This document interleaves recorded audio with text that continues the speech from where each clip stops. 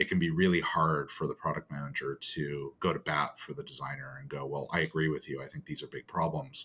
But then to convince sales and marketing that that's why we prioritize this right now, or go to a C-level or some stakeholder meeting and go, my roadmap's going to be focusing on these design changes.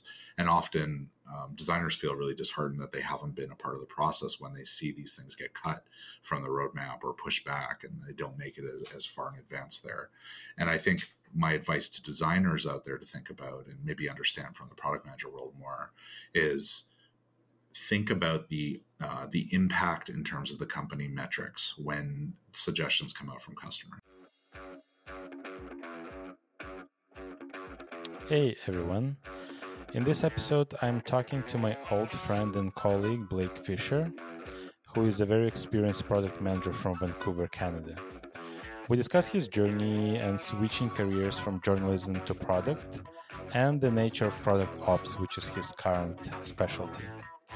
Also, Blake shares his thoughts on AI impact on product managers' jobs, how designers should partner with product managers, and what influences roadmap prioritization. And obviously much more. Enjoy.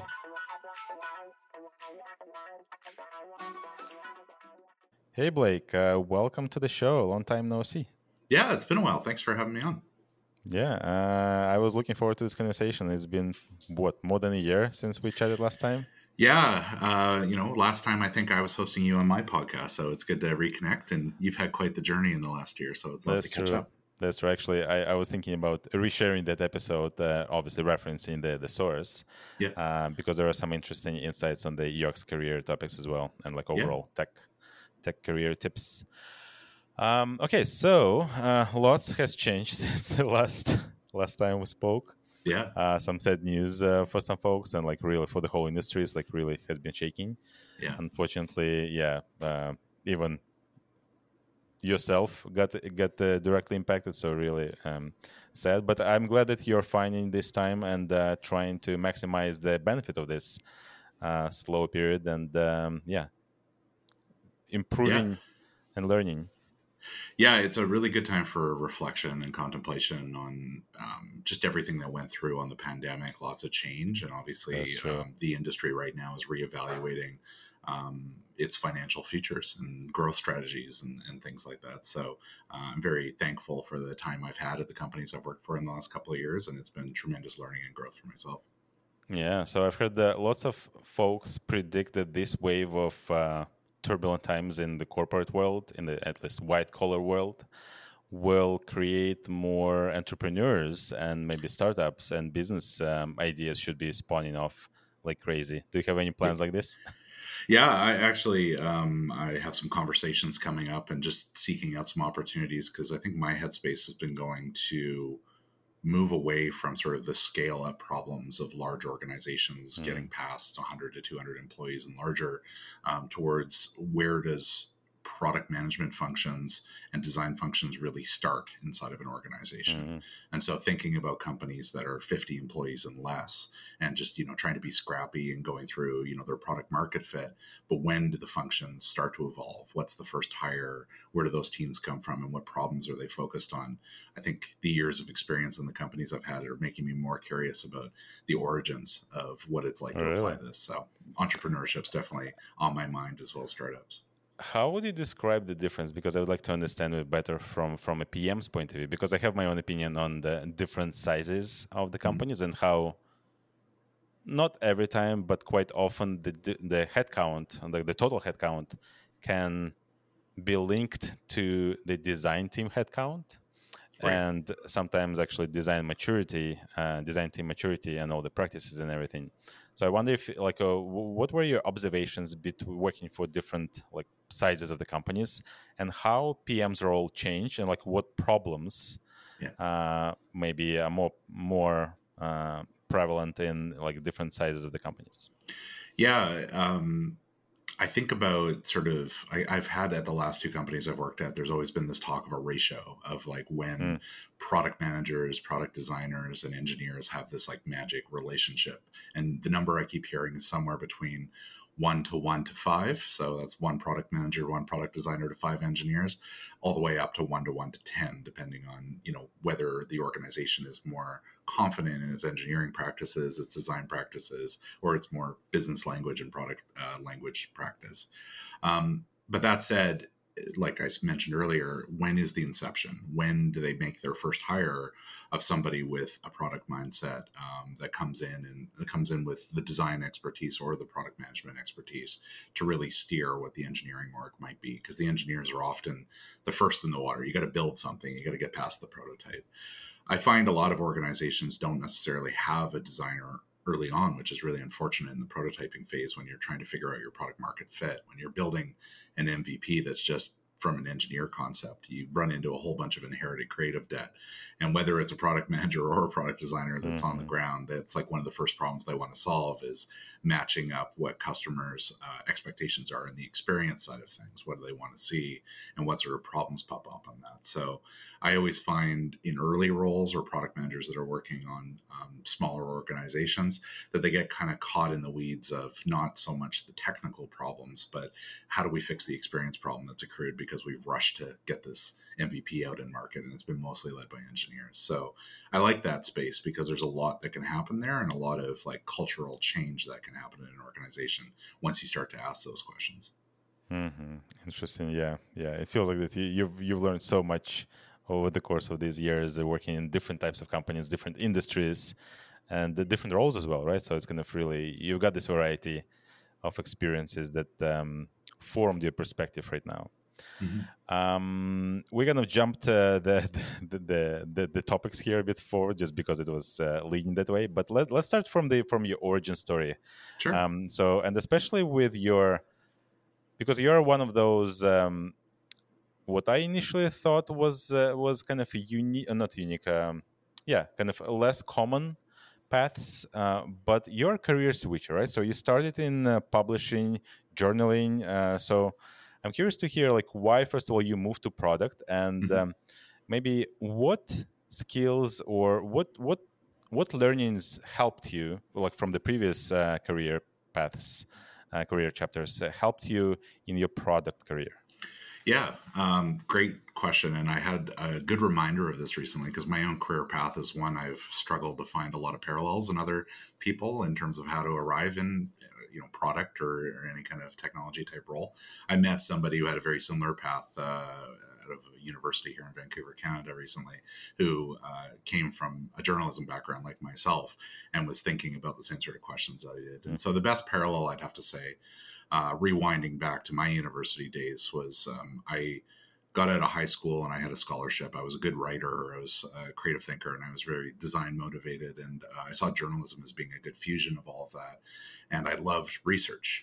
I loved kind of learning about what people think, asking the who, what, when, where, why, and how in my questioning, and applying that into how I could write. So I went into journalism. I got obsessed with desktop publishing, photography, graphic design, and interviewing. Mostly music journalism at the time was kind of a big key thing that I was into.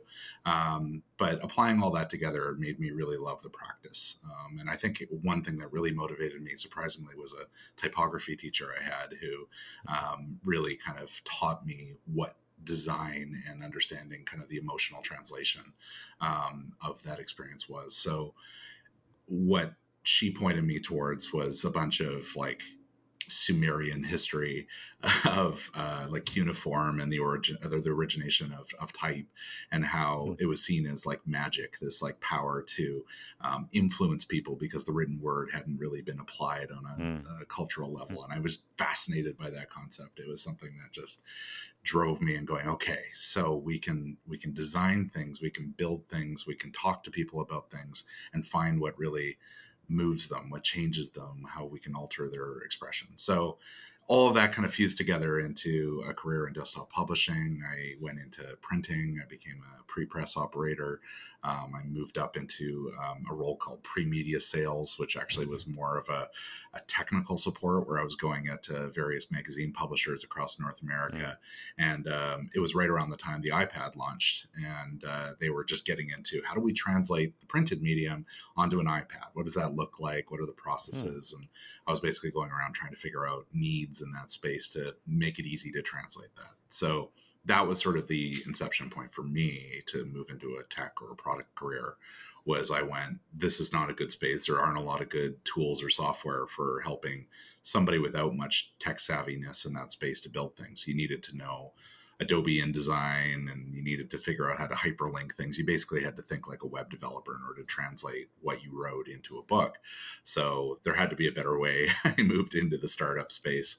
I worked for a small startup here in Vancouver that was trying to figure out like one-click publishing before Apple built iBooks Author and some other spaces. And that's what got me hooked, trying to translate that problem into an actual product that we could launch in the market, and figure out problems like product market fit, working with auxiliary roles, trying to make sure, you're developing the right things at the right time, at the right scale. And this was before I even did any like agile training or anything like that. So I was just rolling with it, trying to figure out what that would be.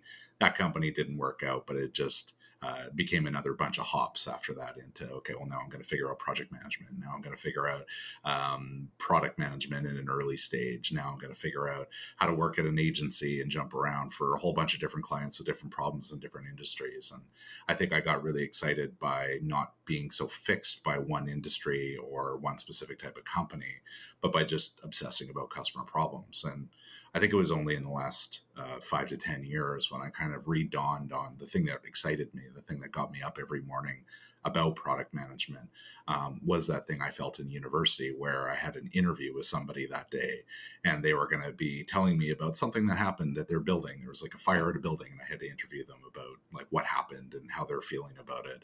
It's the same thing talking to customers. You're hearing about how their minds work, what's going on around them, what they're trying to do in their businesses, and just that connection to people, and truly trying to understand what's underneath that story that's going on, the problems that sit in there, and then to bring it back to your team and translate that story. That storytelling aspect is the part that really motivates me in learning about people. So actually, on this particular topic, so how do you separate the research, the customer research that a product manager does, and user research, which is sometimes customer research as well, that a designer does, for example, or if you have a researcher? So like, is there like a boundary? Because when I do user research myself, it's never limited to just be like this person being a user. It's like you're trying to understand the bigger context and the story and like the motivations, which is a part of being a designer. So that's what you should do to design the best possible solution for this particular audience, right? But it's always been like almost like a blurry boundary between what kind of questions maybe are supposed to be asked by PM versus like designer. Do you have any insight into that? Yeah. I have two perspectives. One is chatting with the more academic approach, those with like a user experience research background with more of an academic approach. Like the number one thing I hear from them over and over again is, how do I reduce bias? And the main answer I have is, it's less to do with the process or the types of questions you have, but it's about make sure not just one person is interviewing.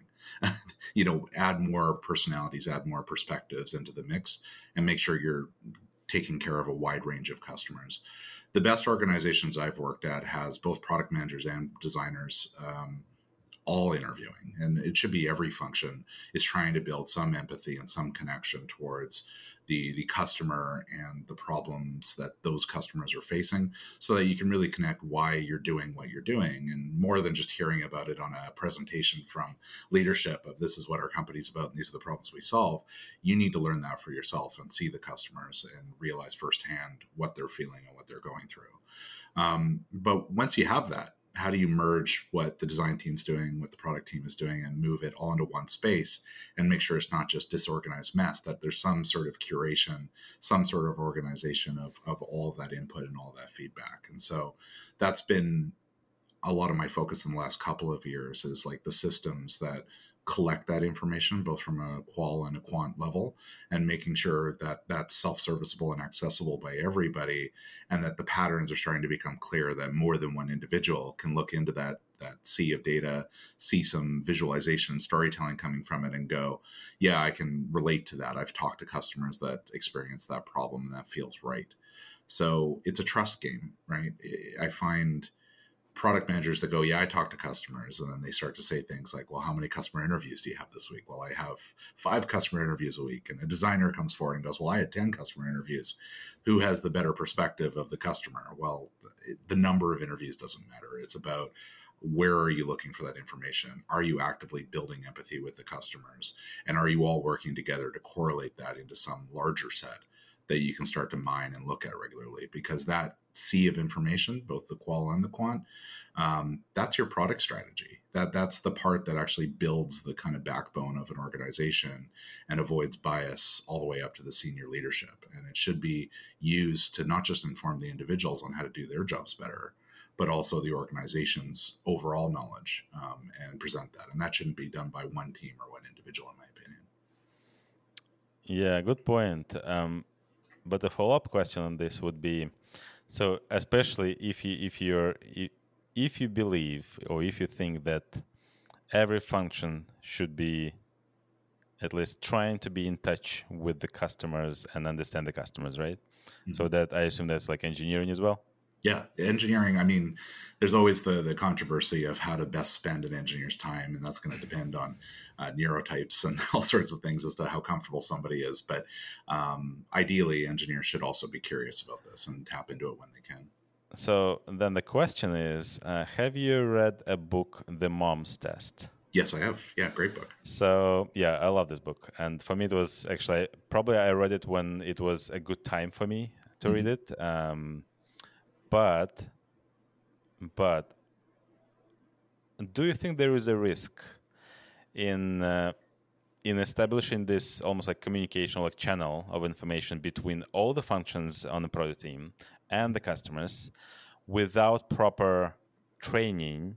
What kind of questions to ask, what questions not to ask, even if we're not talking about engineering, but like particular like product managers, right? Yeah. Because it's so easy to ask wrong questions, like obviously with all the biases and everything. So kind of so it's a known problem. Yeah. So does it mean PMs should have product managers should have some kind of training to avoid these pitfalls? Yeah, I mean, I think offering some sort of bias training, some sort of approach to surveying or talking to customers is useful. I think that should also be kind of organizational knowledge that whatever team might be leading on it or doing more of it or creating more process around that should be democratized and shared across the organization. But you do raise a good point too, which is these things can always be misinterpreted or lead to some other issues. Like I mentioned, when everybody just does it individually and doesn't really have a process about it, you run into the problem where somebody goes, well, I'm right because I talked to a customer and they said this. Or the classic problem of a sales team going, I chat to customers all the time, and the customers I need to bring in are asking for feature X, so why isn't that in the roadmap? It's better when there is a source of truth that everybody kind of puts into the repository, and there is some sort of known and ideally educated approach as to how to mine that information so that everybody's seeing the patterns from the same lens. It doesn't mean everybody can't contribute to it, but it means that there is some sort of known process to look into that and produce something that everybody looks at and agrees with as their organizational knowledge.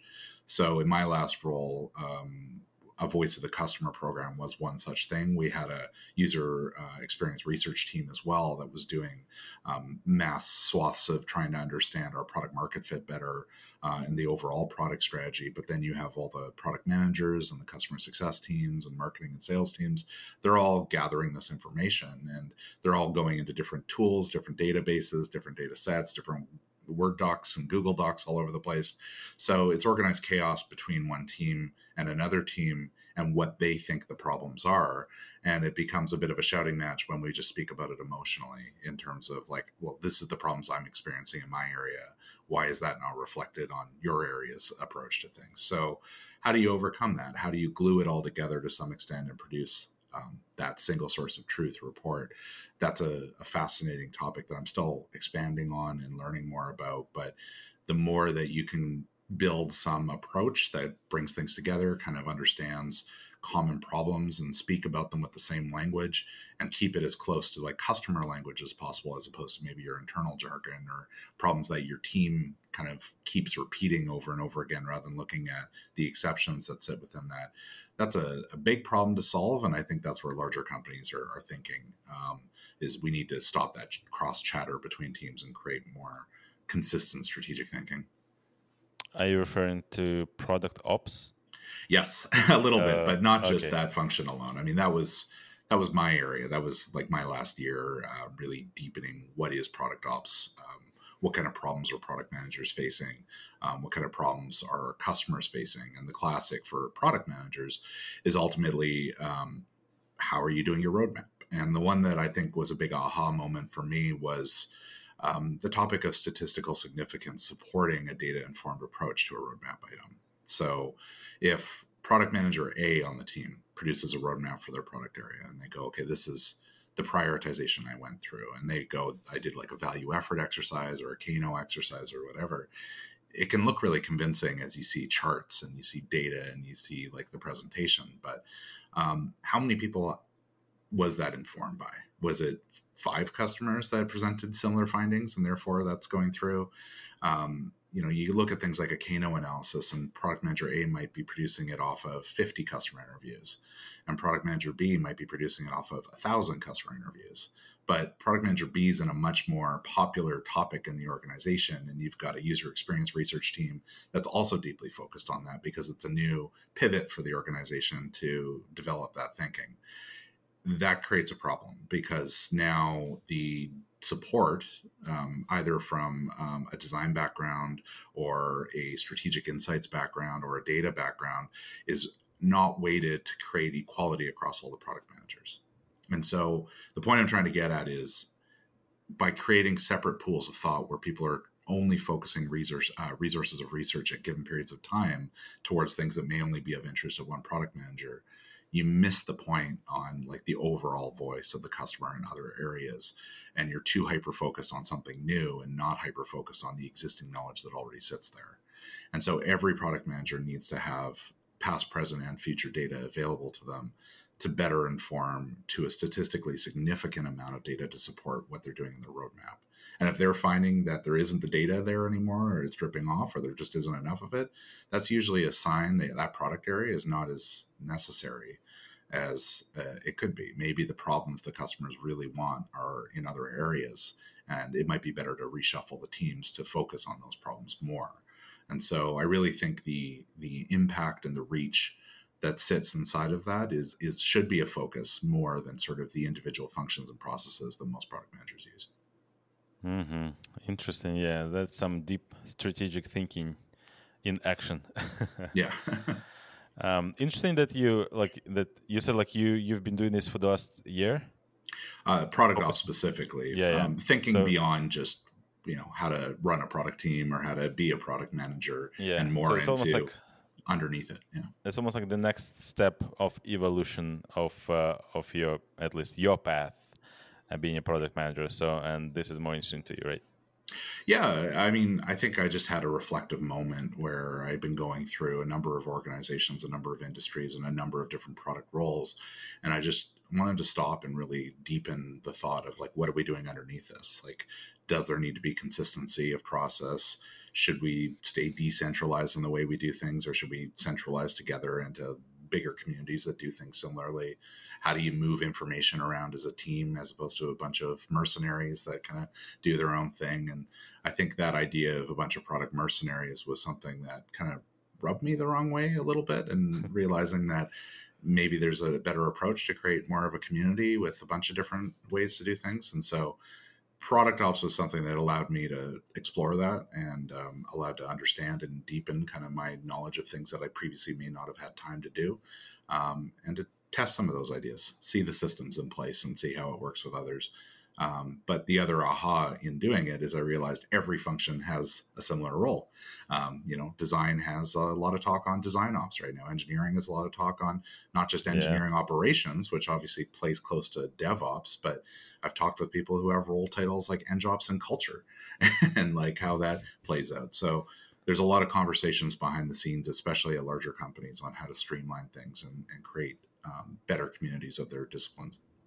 Yeah, yeah. It seems like it's a natural evolution, or at least expected next step for every function in the company, Yeah. because I mean, the whole purpose is to optimize, to cut the to trim the fat, so to say, like in the processes and like redundancies, right? So it's optimization of the existing mechanisms, and Yeah.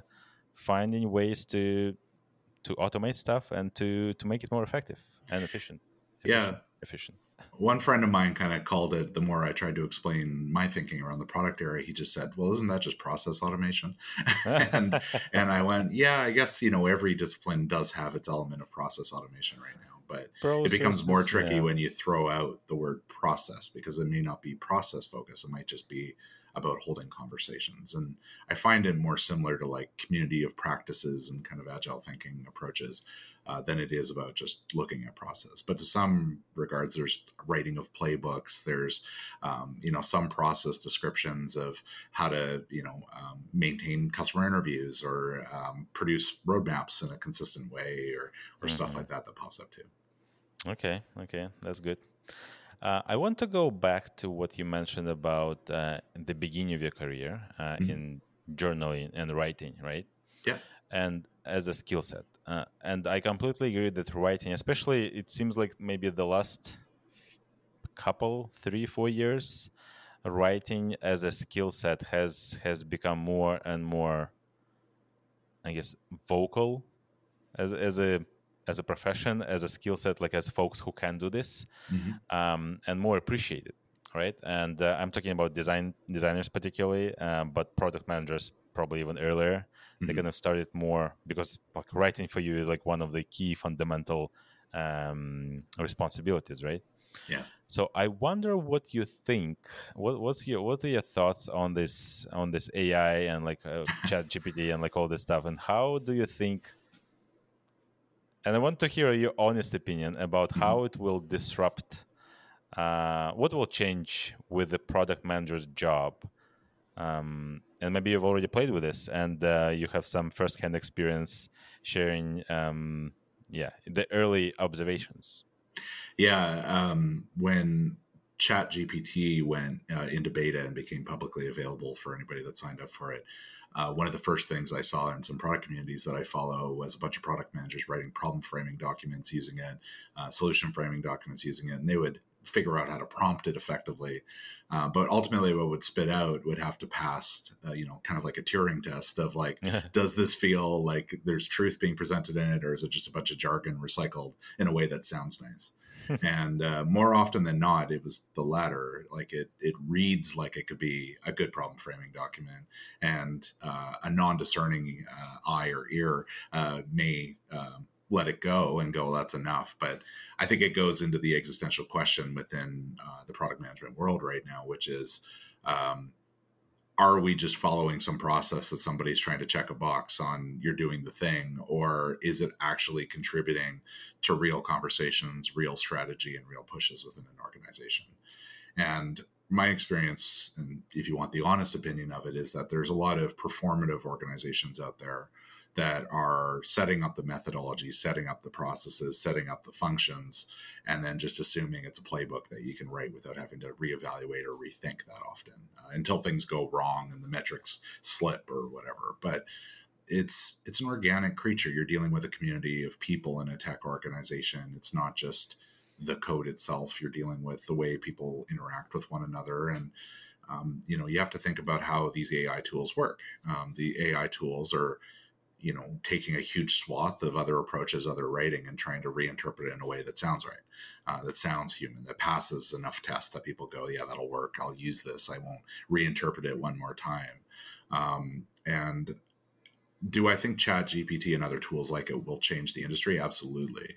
But I see it more like the way Grammarly affected the industry, in the sense of, if I Hmm. was to write a doc or a presentation or a speech or something like that, I may have wrote it really quickly to get my lucid points down, but then there's needing to be some fix up in the middle. I want the grammar corrected, or I didn't like the way I worded that sentence and I'd like some alternatives. And I see ChatGPT as an evolution of that, where round one was just kind of a Google search query bar where you type in, whatever you think your prompt is. But from exploration with things like DALL-E 2 and Midjourney and other such AI tools, it's not just about writing in a prompt and having it spit something out and using what you've got. You've really got to learn how to use the tool in an advanced way and try and figure out what are the key things that it's looking for. Like DALL-E 2 really was interesting to me, because if you wanted to create an image and you wanted it to look, you want to do a Rembrandt style painting.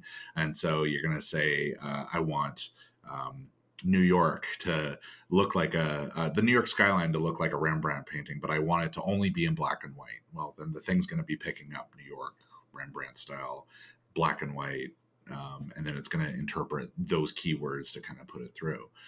I feel learning the way that things are searchable, the way that things are readable that way, is not commonly known. Most people I talk to that are using these tools are just writing in human language and hoping that it translates and spits out right. And often it comes up with something good. But the best designers, the best writers are using this in a much more advanced way, where they're producing something first, a full document, and then they're processing it through the AI tool, which is really just creating a mirror image of it with some changes. And that's where you're seeing, okay, it corrected the sentence for me in a way I didn't think about, because it sounds more like like one thing I'd be interested in to see this tool go. If I write a product strategy document and I go, hey, take this product strategy document I just wrote, complete verbatim line for line text, and write it like Steve Jobs was speaking it.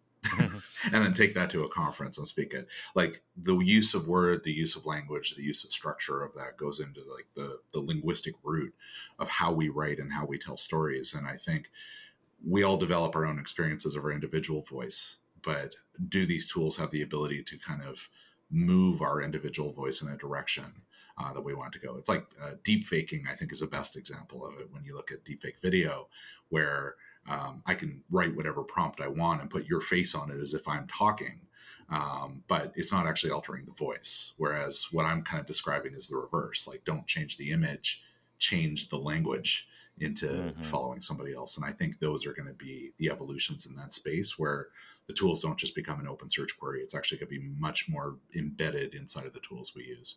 So I think it's a cool proof of concept. I'm really curious where companies like Microsoft are going to be taking this, embedding it into things like Microsoft Word or whatever. I'm sure Google's thinking the same way. But I think that's going to be the next evolution, is think about what we think about when we write, and then go, how can I make that better? What am I trying to do?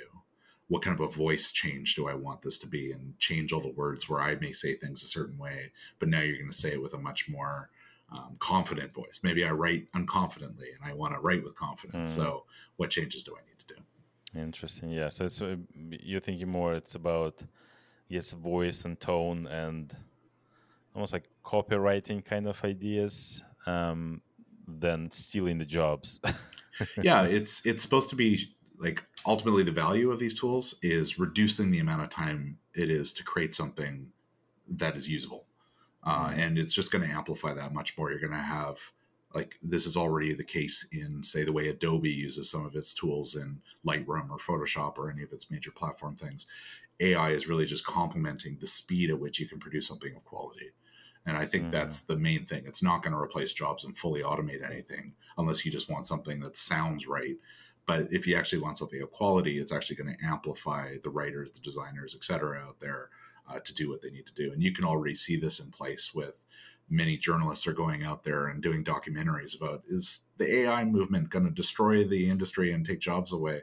It's the best metaphor I've heard is, it's the comparable thing to the creation of the industrial loom, where you had a bunch of people making silk from hand, and they can make elegant things, but it took a long period of time to now you have an industrial loom that can produce wonderful things in less time. Did it completely destroy the industry? No, it just meant it became more specialized. And so there was still silk being made and people that had to run the machines. They just had to learn the mechanics of building this with a machine now. Interesting. Okay. That's quite a positive outlook. I've played with it a bit for a little, and frankly, I think there is still lots of improvement for the system that needs to be done, and I think maybe actually the next version, which, for what I understand, should be released later this year, will be like folds, how I know, 100 folds better, or even I don't know. I can't even imagine like what does it really mean in this context. It's like that you won't need to make as many changes, rewrites. I don't know. We'll see. But yeah, really curious, and definitely think that everyone should start playing with this like right now, or if they haven't started yet. And like the metaphor that I was thinking about is more like a calculator. Mm-hmm. So it's at least the way that I thought of using it is more like increasing the speed of some more tedious and like more like less like tasks that require less thinking. So instead of, for example, writing a paragraph, a description of something, like the system can generate it for you. So, but again, like it's still limited to. And I didn't have a good experience with it in communicating using my voice. So it's actually it's very generic, and it's very, and again, like I'm not sure that I should have expected something magical to happen, because like how would it know my voice, right? Mm-hmm. So I ended up changing more than the system would output. So it's like it kind of like ruined the whole purpose.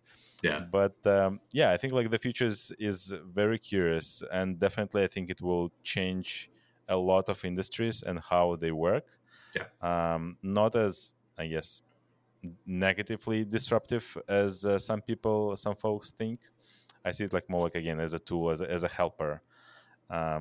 Yeah. But talking about like the Microsoft integrations, right? Like I like the idea. Somebody was like asking, when is Microsoft, after they announced the partnership or like investment in Open AI? Yeah. When is Microsoft bringing back the Clippy, the smarter Clippy with like this chat That'll kind come of back integrated? forever. Yeah, like it's kind of I don't think it's actually too crazy, because it's almost like a part of Microsoft identity right now, because it was such a huge influence on so many people. Yeah. So that was version 1 of the AI assistant. Yeah, it was just a maybe knowledge like base. 0.1. Yeah. It's interesting. Awesome. I think one space that I'm really curious about is how it's affecting learning. And I don't mean yes, machine learning. I mean like universities and education, kids trying to get into it. So there's a lot of contention right now where teachers are afraid, can they spot something that's run with an AI tool and a kid generally understood the concept, or is this just, interpreting, collective knowledge and reinterpreting in a way that sounds right? But teachers, at least the ones that have been shown on the news or in articles or whatever, mostly seem like they're prepared for the change, but that there's going to be ways to observe this. And like, I think it'll change the way we do learning, to be more hands-on rather than less hands-on. And I don't necessarily mean in person, but I mean like it's going to change us from being able to run large classrooms with one teacher in the front and a bunch of people submitting their essays in, to needing to be much more selective to see the process of learning and being more hands-on with students. And so I'm curious where that will go, because every time we have one of these steps in the evolution of the way we can produce something mechanically or creatively, I think the way we adapt as a society and the culture around that shifts dramatically. And I think teaching is going to be a big impact. Yeah. That's definitely a tricky subject. I think I saw some teenager or some college student already created an app that can detect if an essay was written by AI, Yeah. Uh, Yeah, and there was one experiment, I think, when deepfakes were hitting the scene and becoming problematic around oh yeah, disinformation.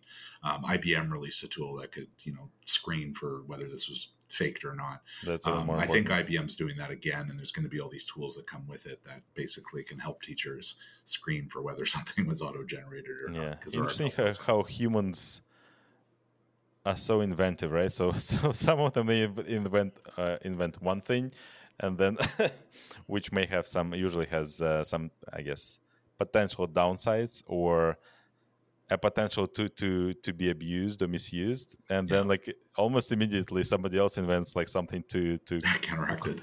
to counteract it. Yeah, so Yeah. it's an ongoing struggle, and like I think it will be kind of going and going, and like the next AI will be even smarter. So the first generation of counteracting tools will not be able to catch it. So and then like it's almost like yeah a race.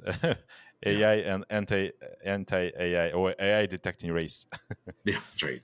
Yeah, it's definitely kind of an arms race, but with the AI Yeah, side of yeah, yeah. things, where we got to keep up with how it works and how to figure out how to counteract it. Yeah, that's funny. Okay, so let's move to the next topic, which Mhm. is more relevant to designers and growing as a designer Yeah, when they go through their career, and the point of view of really this collaboration, the partnership, which is should be like the closest partnerships possible between product managers and designers. And hmm as you said, like in the ideal world, there's like one-to-one relationship, which is I don't think I've ever had this. no, it's rare. Yeah, I admit. So I'm kind of yeah. But the idea is that like it should be real close and productive and effective partnership, right? Mhm. So, but what I learned, and I was in the same shoes myself, when quite often, as, especially earlier, before I understood better how, like, what product managers do, first of all, Yeah, what other things they do that they don't necessarily communicate or articulate in a clear, transparent manner to their design partners, yeah, design colleagues, which kind of creates this misunderstanding that and I've heard designers kind of being frustrated that their PM doesn't send them some information on time or doesn't do this or that, when in reality everything has a reason.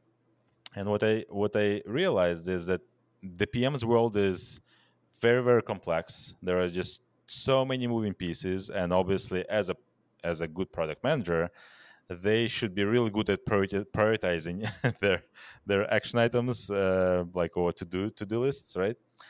So, what I want you to maybe to share from your own experience and your observations.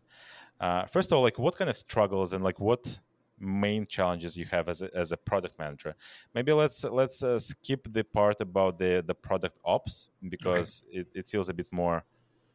It seems a niche. bit more Yeah, kind of distant yeah, from like the typical product manager's role, right? yeah, And yeah, maybe you can share like maybe you worked with some amazing designer that and what was special about them, right? yeah. How designers who listen to this episode to this conversation can become better design partners and project partners. Yeah, I think that's a great question, and I totally agree. The relationship between a designer and a product manager needs to be very tight and very close, and there needs to be a lot of understanding of what each other do. I've seen sort of the negative patterns in those relationships is where there isn't a lot of conversation. It becomes very pushy, like the product manager is telling the designer what to do, or like this needs to happen. And I fully believe it should be more flat structured, that both should be seen from the same page, having conversations about what needs to be done and comparing and contrasting.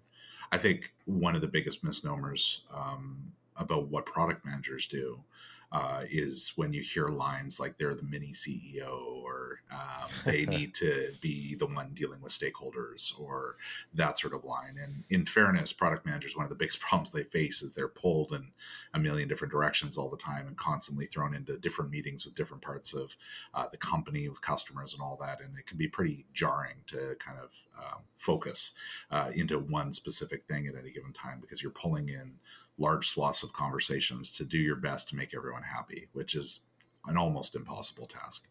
But where the relationship between design and product is so pivotal is, and the best designers I've ever worked with have all agreed on this, is that designers are very good at staying in tune with the customer experience and to always use that as a lens to think about the bigger questions that might be going on inside of an organization.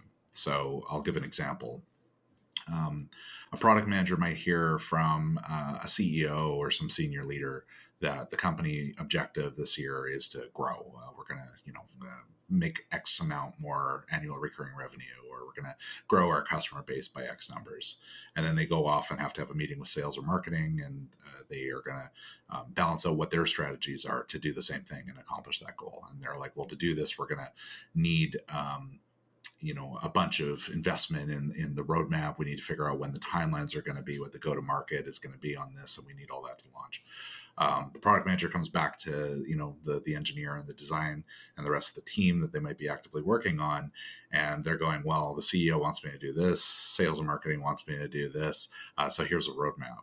And the designer might go, well, like, I've been talking with our customer base on this feature all the time. I've done some prototyping, and they are really frustrated by this problem. And here's some data to support it. And here's some surveys we ran to support it.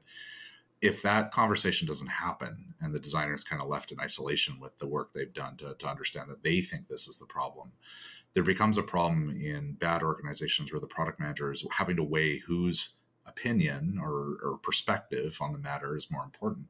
And when I say it's hard to make everybody happy, they could all be in different opinions. They could be, the CEO may think one way and they have their reason to be informed that way. The sales and marketing team may have a different approach, and the designer trying to, have the best understanding of what customers need in this regard is saying a different thing.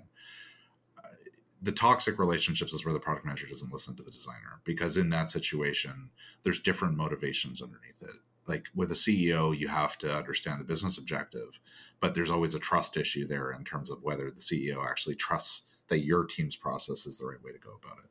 With sales and marketing, they're just motivated by making sales and looking at growth, but they're not necessarily listening to the customer in the same way that a product or a designer person would do it. So I always like to think about things being as flat structured as possible within the team, where the engineering perspective, the design perspective, and the product perspective need to be on equal footing and balance with one another to produce the closest clarity to what needs to be done. And if the designer does not have that level of respect within the team, it can be a big problem. And so it's a negative pattern. It's a red flag when I see designers as just being doers and they're just given tasks and kind of hand it off, go do this thing, instead of equal contributors towards understanding what the customer needs and the experience it needs to develop there. But sometimes when the designer goes, I think this is really important, and the customers are talking to me about it all the time, and it's something like accessibility changes or something to do with like the way the design is presented, a bunch of UI changes that would make things simpler or easier. It can be really hard for the product manager to go to bat for the designer and go, well, I agree with you, I think these are big problems, but then to convince sales and marketing that that's why we prioritize this right now, or go to a C-level or some stakeholder meeting and go, my roadmap's going to be focusing on these design changes. And often designers feel really disheartened that they haven't been a part of the process when they see these things get cut from the roadmap or pushed back and they don't make it as far in advance there. And I think my advice to designers out there to think about and maybe understand from the product manager world more is think about the impact in terms of the company metrics when suggestions come out from customers. So if you hear like an accessibility request that there's a few customers that need better screen reading capabilities or something like that in the platform, that's a serious thing for those customers. But how many customers are impacted overall, and like what is the company situation right now? Are you in a good position where there's lots of float, there's lots of time to include other small things as we go along? Are you building a new design system that can include this and it's the right time to kind of execute that strategy? That balance is something that could be really hard for product managers to pull the right things in at the right time and to convince others and tell that story to others of like, this is how I position it and this is how it's going to work. And product managers need to do a better job of communicating how they made their decisions and how they prioritized or what they're thinking about including that at a different time, rather than just giving a no or we bumped it because. And I think that can be really hard, not just to receive all that information as a product manager, but to also provide the context of why these decisions were made and how and where they're coming from. And to also give a follow up of, I still think this is really important. Let's figure out together the right time to represent this back and come up with a larger plan on how we're going to include this as small pieces towards a bigger plan that the organization wants at that time. And so that give and take is something that I think is invisible for anybody except the product manager who's really just dealing with the fires around them and trying to make everyone happy. Yeah, that's very, very good insight, especially about the transparency of the decision making. And actually, it should work both ways, like in this particular relationship. Because sometimes, yeah, designers make design decisions without. And I've heard like some questions like about really, especially during the presentations when the rationale wasn't explained, and it's not always obvious why this or that decision was made, right? Like I'm talking like design specific things. Yeah. So I think designers would also benefit from being more articulate about their thinking, Yeah.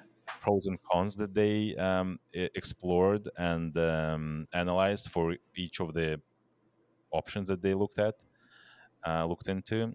And I like the comment about like the product managers communicating about how they prioritized or deprioritized and why, right? Yeah. And I agree. I would love this to know more about this when working with PMs. Not every PM communicates clearly on this front, particularly. But I suspect that this is because they just have a gazillion of other things to do, and it's like this part almost like below the line, below the fold of all the other things that are kind of fires, the real fires, right? Yeah. Of almost like neglecting this communication in the team, which in the long term usually would result in maybe some strain in the relationship or just loss of trust, right? So the question though for you, because you've been through several different environments and team structures and roles, have you found a good way, like maybe a good way to solve this problem of lack of communication between PM and UX, like that PM should be communicating to designers, Mm-hmm. particularly like what really, maybe there's, I don't know, some specific mechanism like templates or an application of sorts, or I don't know, maybe some routines that every week there is like this particular document is sent out, or I don't know, or maybe there's something always available, like maybe the whole roadmap is available and you Yeah. just capture this rationale for prioritization like clearly, so everyone on the team can see that. Like any tips? Yeah, I think you laid out a few that I've seen work well or have not been implemented. For one, the idea of like a roadmap not just being assembled last minute and thrown out in a meeting and then everyone giving it back afterwards. I think living roadmaps are useful. And if there's changes, decisions that have been made or things that get shifted in their prioritization, that those decisions get communicated effectively to the team before, it's updated on the visual roadmap or whatever. So, we may have had a 3-month run that's going to look like this, and then suddenly half of that's bonked off of it, and now we've got some other things thrown in there. Why? Where did that come from? Like, a lot of that context isn't necessarily given, and the feedback I hear from designers all the time, in my experience and who I've worked with, is they need more runway. Ideally, if they're going to do research effectively, they need to start thinking further out. And if things keep shifting on such a short timetable, how can you do thorough research? And there's got to be that balance as a team, because I don't think is a design function universal of thought, but it's about the individual designer and their comfort zone and the product manager in their comfort zone, and how to create the right amount of dialogue that both sides feel heard and are given the best situation that they can possibly be presented in their organization. And so I think just, again, that context of a product manager going, I had to change the roadmap because, and explain the meeting or the decision or the conversation or whatever that led to that. And then for everybody to see that source of truth in a roadmap where it gets reflected, and making sure that those conversations are open and constantly happening is going to be important. And on the design side, if they have a really good customer call, if they, you know, complete some sort of research finding or a mock-up or something like that, where they're like, okay, well, this clarified for me what I think is our priorities right now, and I want you to know this so we can inform that in how we're going to plan out our team structure or strategy going forward. Making sure those relationships are open to hear each other, because the one thing I would kind of say as a criticism to product managers is they get so caught up in meetings and having to constantly be around, running around to this and that person's opinion and that person's opinion. We are not good at saying no to the meetings that aren't necessarily of value, and saving that time to then sit with our team or read through things or click through, a Figma prototype or something like that, and really understand the thinking of not just the designers, which is important, but also maybe some of the engineering decisions that are going on around the team as well, and really understanding what the team is doing and why, and really treating them as like an equal partner against the rest of the organization. The best organizations think like a team, like a squad, like a pod, whatever you want to call it. But they are much more focused that 50% of their time is dedicated to that team. And the other 50% might be individual contributor, writing up documents, having other meetings and things like that. But a product manager is sometimes in a tricky situation where they can't protect their schedule that way. They're forced into large meetings or, big brainstorming sessions or strategy sessions or whatever. And I think that balance of a product manager's time is the hardest thing to wrangle, and is the biggest variety that I've seen from organization to organization, where sometimes product managers can't change that. And that's a problem, and that's a toxic pattern that will impact design and engineering and the teams themselves. Yeah. Okay. Thanks for sharing these insights and tips. Yeah, actually, one other thought I'll add to that too, just around the process of building a roadmap. So I find I've chatted with a lot of designers and engineers, and they're kind of clueless as to how roadmaps are assembled a lot of the time. It just happens, and then they have a conversation about it after it's there as a talking point. And I think it is useful as a talking point, but I think PM should also be a lot clearer around the methodologies that they employ as a team and why, and maybe be open to some criticism if there's a better way that the team could see it all contributing into it, and the reasons that include these changes.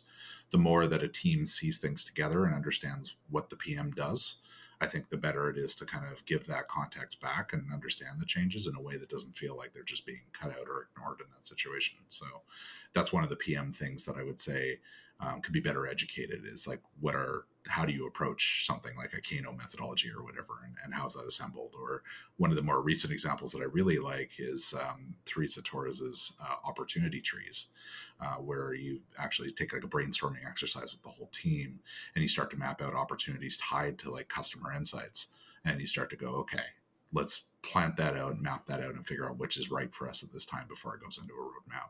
And that's how we can suggest things.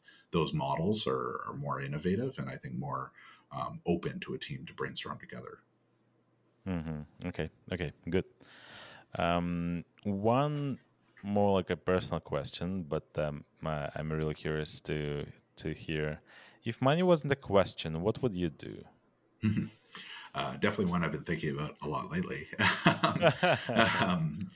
I love experiences and stories. So, any opportunity for pause where I can throw myself out into the world and kind of see things from a different perspective or eyes. Travel is one that's really good for me, especially places that don't speak my native English tongue or whatever, are really helpful for me to kind of humble myself and throw myself into a different way of being. And I find I come back from that very refreshed, because it changes up my mode of thinking between something so static and where I live day to day. So if money wasn't an option, I would definitely make travel, especially to other cultures, much more of a common thing for me, as opposed to just vacation trips here or there.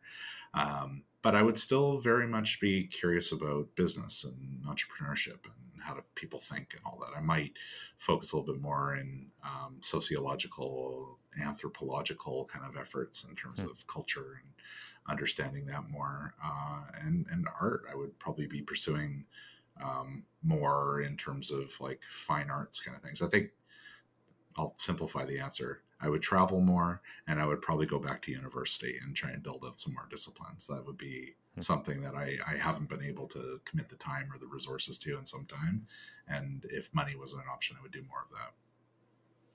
Cool. Awesome. Okay. So last question. Where can folks find you? And as far as I remember, you're also active in the product community, and Yeah. you're creating some content. So maybe you can share a bit more, like where folks can learn more about product ops or any other content that you create. Sure. Yeah. So if anybody wants to reach out to me, you can find me on LinkedIn. That's kind of the best place to contact me. Blake Fisher on LinkedIn, or I think it's Blake Fisher as the full handle on that. If you want to see anything more about product ops, I'll sometimes share some posts on LinkedIn. I've been doing a lot of public speaking around Vancouver, Canada. So I work with an organization called Product BC, which is a nonprofit for product managers in the Vancouver area. And I've been speaking at conferences locally, both on conferences and regular conferences, about kind of where my head is at in systems and culture and product ops in general. So if you're in the Vancouver area and you see my name on a thing, come chat me up. I'd love to talk with you. Sounds good. Awesome. Okay, that's it for today, Blake. Thanks for coming and sharing the product manager's point of view and all the tips and tricks on how designers can also become better project partners and work more effectively with product managers. That was Yeah, well, super thanks for helpful. having me on. It was great to catch up and to have that conversation. I love the AI part. It's good. Not enough opportunities to chat on that more. Yeah. I think it probably deserves like a separate episode for that. Probably, yeah. Maybe a with fire side chat type thing. yeah, exactly. So some live sessions. Yeah. All right. Well, I'll see you Awesome. around, Kurt. Okay. See ya. Bye.